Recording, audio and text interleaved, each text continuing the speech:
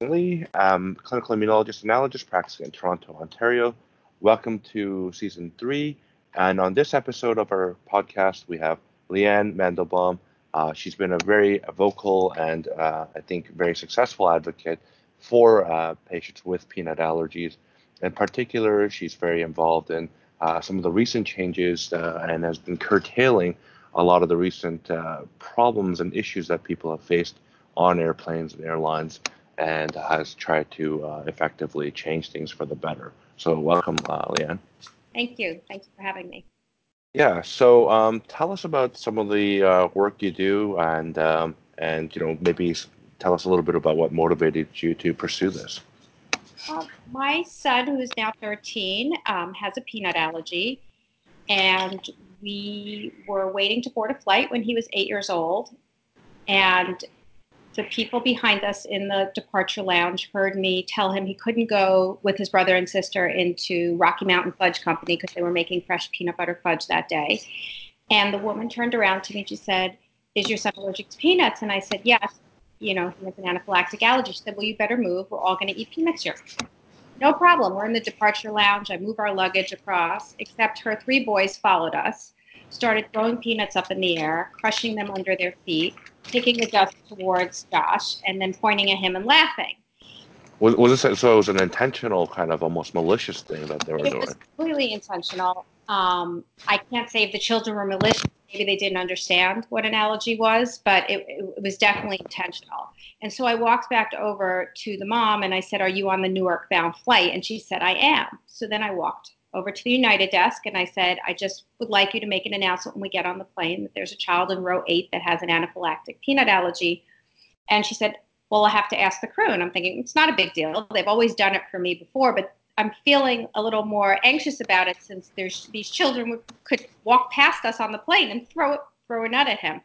And so she came back to me and she said, "Well, this crew doesn't want to do it." And I said, "Well, can you tell me why?" And she said, "No, I don't have to tell you why, and they don't want to do it." I said, "Well, can I talk to them?" "No, you can't talk to them." So then I stood on the customer service issue line and I got to the top and they said, "We're sorry, ma'am, this isn't a customer service issue." And I'm like, if this isn't one, what is one?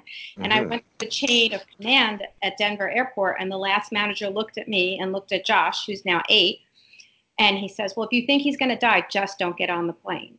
At which point, Josh became hysterical. And he had never been scared of his allergy.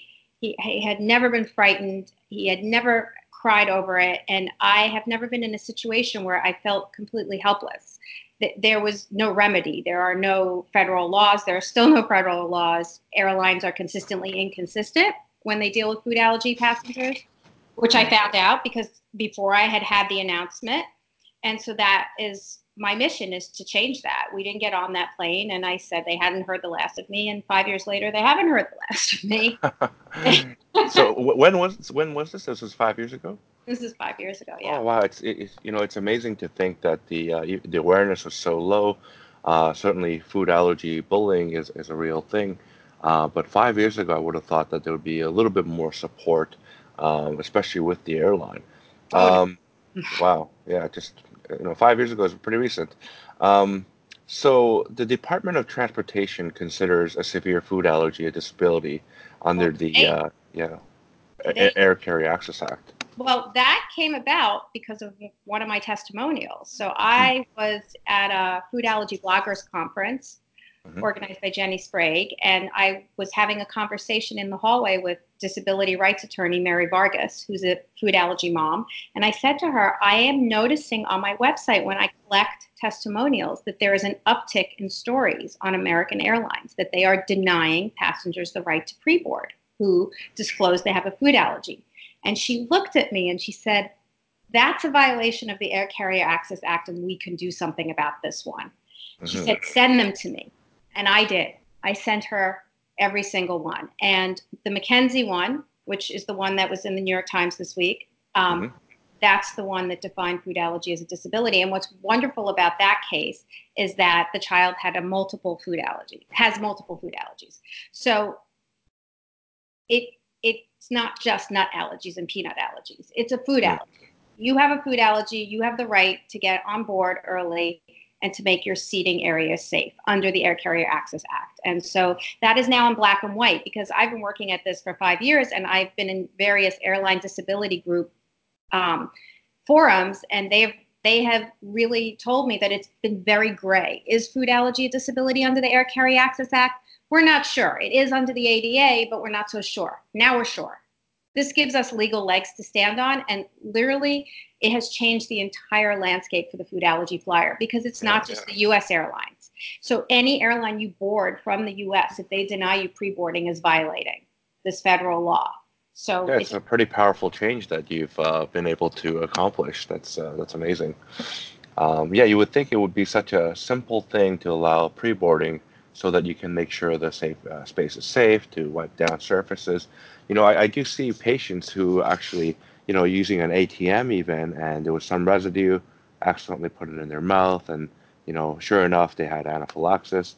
Their only food allergy was peanuts, so there may be some residue on even benign surfaces that you wouldn't well, even think of.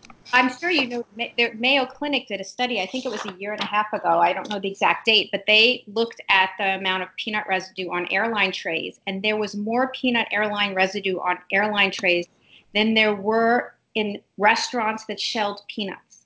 And Mm, these were on airlines that didn't serve peanuts. hmm So, there is residue of whatever allergen it is, you know, whether it's cheese, where you're talking about Cheetos or pirate booty or something like that. Whatever the allergen is, you need to get on and wipe it away, because we cannot control who sat in the seat before us, but we can control the risk by hmm cleaning it. We know the airlines aren't cleaning it. They simply don't have the time. I mean, yes, you'll get the cleanest flight of the day if it's the first flight. But other than that, they're really not clean. How many flights have I taken where you see the plane come off and 10 minutes later they're boarding? How on hmm earth are they? Yeah, they're definitely not cleaning, and if they are cleaning, they're not cleaning thoroughly. That's for sure. I don't think it actually does get cleaned very well No. in between flights. So you started this No Nut Traveler website to curtail some of these stories, right? So I understand you're a writer by training or background.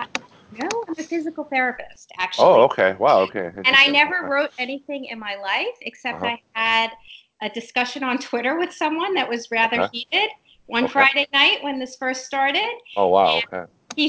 I said to him, do you think it's okay that someone in the mainstream media, Yahoo published a piece that said the top 10 reasons that that flying stinks these days, and number like 6 or whatever it was the asshole kids with peanut allergies. And it was published on Yahoo. And so I was like on a rant on Twitter saying, like, is this, how is this okay in the mainstream media? And this one guy Mm. answered me back, it's only okay if you're making fun of celiac too. And I wrote back, well, my son has a peanut allergy and he could die from that. And he goes, my daughter has celiac. I thought you were joking. Go to direct message. So I went to direct message and he said, write me a piece. So I'm Googling him, and he turned out to be an editor at Huffington Post. And then Oh, okay. Wow. he gave me a byline after that. I never wrote before in my life, actually. Oh, And okay. Interesting. I just assumed you were a writer, but no, clearly you're not. I've published over 40 pieces now, and I've written for Huffington and for The Mighty and for Allergic Living and for Kevin MD. I love it, actually. I love writing, but I never did it before. So this Oh, was interesting. something completely new. And I really started it in frustration with the mainstream media for not covering these kind of food allergy topics. And even now, I think you and I had discussed the young woman from Harvard that Hmm. went into anaphylaxis on Southwest a few weeks Southwestern, ago. yeah. On flight back from Chicago, I believe. Yeah. How many journalists I have reached out to for that story. And basically, the response I have gotten is, she is alive, so we are not interested. Mm. If she had died on the flight, they think that would have been a great story. And so that's kind of the impetus that started me writing. I'm like, okay, if there is no voice for people with food allergies, then I'm going to Yeah. be the voice. And I can't tell you how many rejections I had for my writing. And, Mhm. it's just been persistence, and it paid off. One of the things that really struck me about that particular story, and sometimes this happens. This happened to a few of my patients as well. Is an in-flight anaphylaxis. Like patients, there's almost like a social stigma that they feel like they have to go to the bathroom to Yeah. administer the EpiPen. Yes. It seems, like totally ridiculous, honestly, because you would never ask like someone having a heart attack or a stroke to go to the bathroom No. to And you would take never aspirin. leave them either, the way she got left, and Hmm. tell them to lock the door Hmm. and not page a medical professional. I mean, there's so many things that was wrong with that story. But, you look at the story of Natasha, who died on British Airways after ingesting the sesame. And there's a couple of things that highlight to me why this work is so important and why we need to get auto injectors concurrent with training. And Yes. I want to stress that again, concurrent with training, because actually what keeps me up at night is that, the young doctor who graduated medical school the day before, God bless him for working on her as she's in cardiac arrest, he looked up at the crew members and he said, "Can I have another vial of epinephrine?" Because her father had administered 2 EpiPens. And Oh they wow. looked at him and they said, "We are not qualified to do that." But that's not even the saddest part. The saddest part is British Airways voluntarily carries auto injectors, but because they don't train their crews, nobody knew it was there. So she could have had another auto injector. I don't know if it would have made a difference, but he asked for it, so clearly he thought it was something he could try. And Mhm. so it's not enough to put them on the planes, although I want them on the planes because right now we have unlabeled vials, only labeled for cardiac use. And I think Donald Stark am I remember Yeah, he's an he's in Vancouver. Yeah, he's an allergist in Vancouver. Yep. he went to use a vial Hmm. of epinephrine on a patient in the air, and there was turbulence, and he cut his finger on Hmm. the vial broke. That's like an issue. Then you have the issue of Patricia Leonard from Texas, who was called up for an emergency. She's a pediatric allergist, and this toddler was 4, and she needed 2 doses, and she went home to her adult partners who treat adult patients, and they said they wouldn't have known the formula for a child. So to me, it's so ridiculous. We have flight attendants who are these highly trained, capable individuals who are all trained on defibrillators. Hmm. That Yeah, defibrillator is way 10 times harder to use than an Yeah, EpiPen. Yeah. yes, and so why don't we have these on planes? Like we have the right tools. So I mean, I was part of a coalition that went after S 1972. It was a bill introduced into the Senate to put auto injectors on planes, and it was quashed.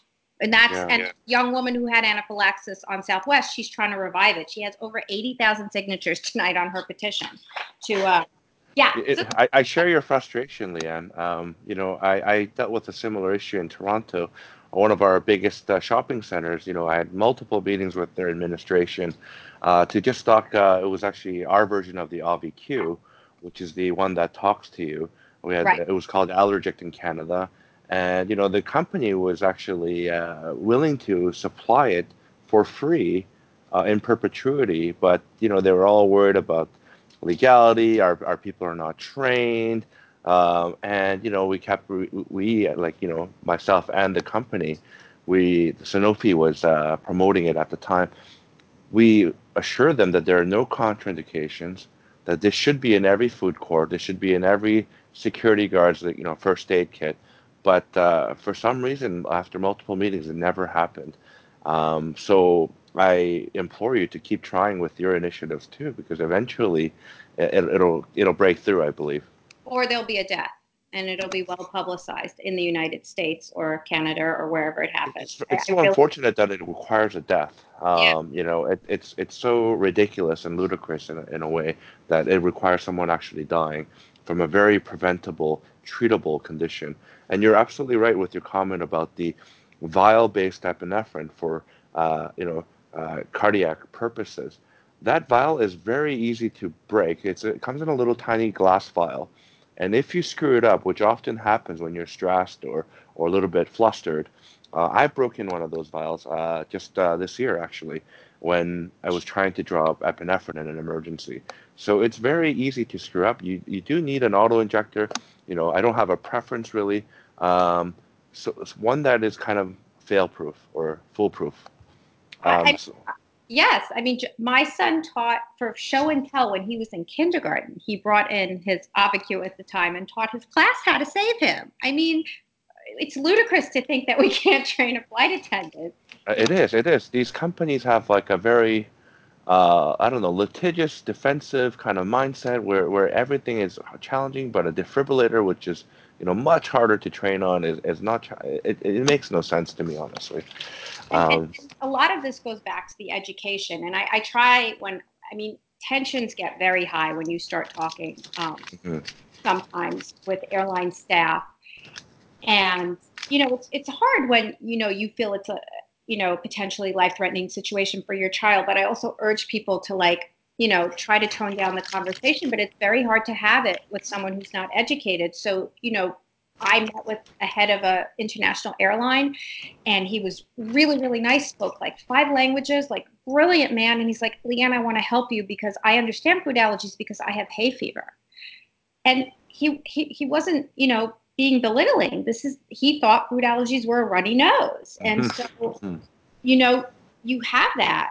And then you have the staff thinking that EpiPens, whatever auto injector you're using, are miracles. And mhm, they're and thankfully life threatening situations turning into fatalities are on the rarer end, but they mhm. do happen. And when they happen, it often cascades very quickly, as you know. And so up in the air, you can't land. People think you can just say, land the plane. Well, it takes a minimum of 30 minutes, and that's if you're not over water. No, So, definitely. Yeah, and it's definitely wrong to go into a tiny bathroom. One of the first things that you want to do in an anaphylactic shock is lie the patient down and elevate their limbs to increase that vascular return. So, ideally they'd be actually able to lie down somewhere.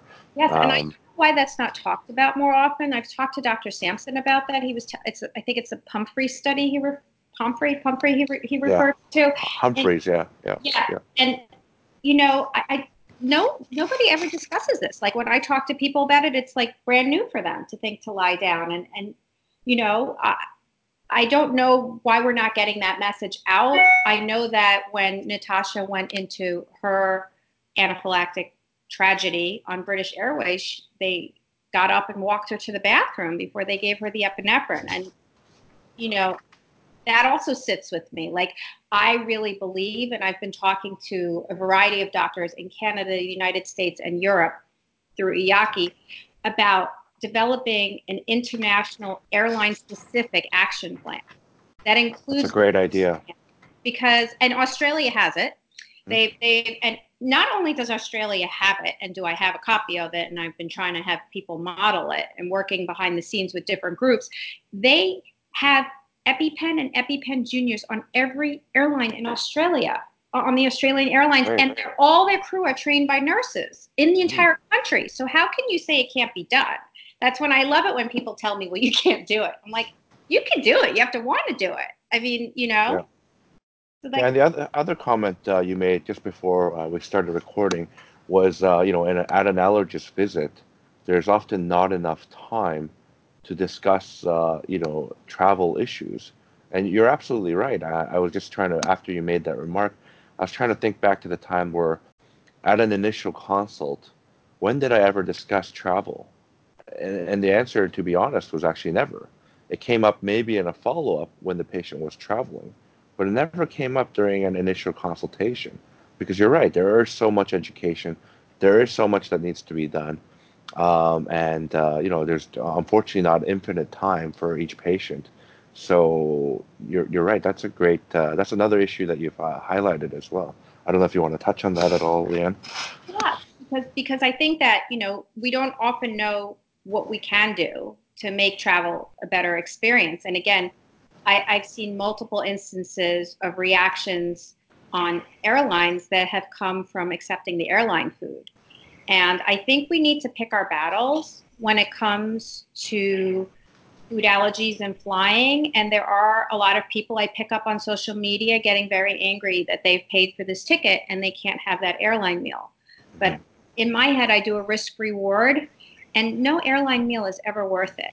You've got to know the staff is not trained on food allergies, they're not trained on cross contamination. And then you've got to think about the recalls that you see every day on the ground. So Yeah. there's the possibility of a recall and there's a possibility of human error. And so, I've flown internationally successfully with my child, and we flew all the way to Israel and back with a stop in Europe, and we didn't take one airline meal. And so, and I am a healthy nut type of parent, and you know what? It went out the window for the flight. You know what I did? I bought him the sugar cereal that he loves that he doesn't get at home. Mhm. If we were tucking into a steak dinner, which we weren't on that plane, he wouldn't have cared because he had his Cookie Crisp. Mhm. And he never gets Cookie Crisp, so and we had all sorts of other things, non-perishables in our carry-on. So that's one of the other things. Like, you've got to bring on food. You've got to think Mhm. about space. You've got to think about pre-boarding and wiping Right. down the area. Yeah. And you've got to Y- think about not checking that bag because Mhm. make sure your medicines are on you. Mhm. There are a lot of things we can do to make travel more Mhm. pleasurable and safer. Yeah, you even mentioned that the scoop that's used for ice is often the scoop that's used for the nuts when they're serving the nuts. That's that just boggles the mind, right? Yeah. But yeah, how little I don't awareness do it or even often, but I know consideration. this flight attendant that is a member of my website, and she said that it's something that she sees often, and that if it was, Unbelievable. Mhm. and she has a food allergy kid, and she's like, I'd never let them have ice. So that's one of the things I pass. That's another reason I try to collect these testimonials. Like, so great. So don't take the ice. Do we really need ice in the air? Take a bottle of water, or watch them open up a can of soda if that's what you want and pour it in, or you Yeah. ask if you could open it up, or you buy something in the airport instead, a bottle of water, whatever it takes to keep your child safe. Like, plain food, bland, it doesn't matter. It's just, travel is about the destination and the quality time spent with the friends or the family. It's not about that airline meal. That's not going to make or break your vacation. So I think we have to, as allergy passengers, we have to change that mindset. We are not owed a meal. It's not worth it. I mean, Yeah. I don't even know what the loopholes are. If they have to label for everything, do they have to label for cross contamination? If they don't label, how does the flight attendant know? Even if they give you something with a label, how do you know if it's not I produced wouldn't in? know. And as you mentioned, recalls happen all the time too. So yeah, amazing. Thank you for coming on. So Leanne Vanderblom has a website called KnowNotTraveler.com, where you can read a lot of these stories and figure out how you can help to advocate for this issue. Thank you very much, Leanne. Thanks, Jason. Pleasure being here.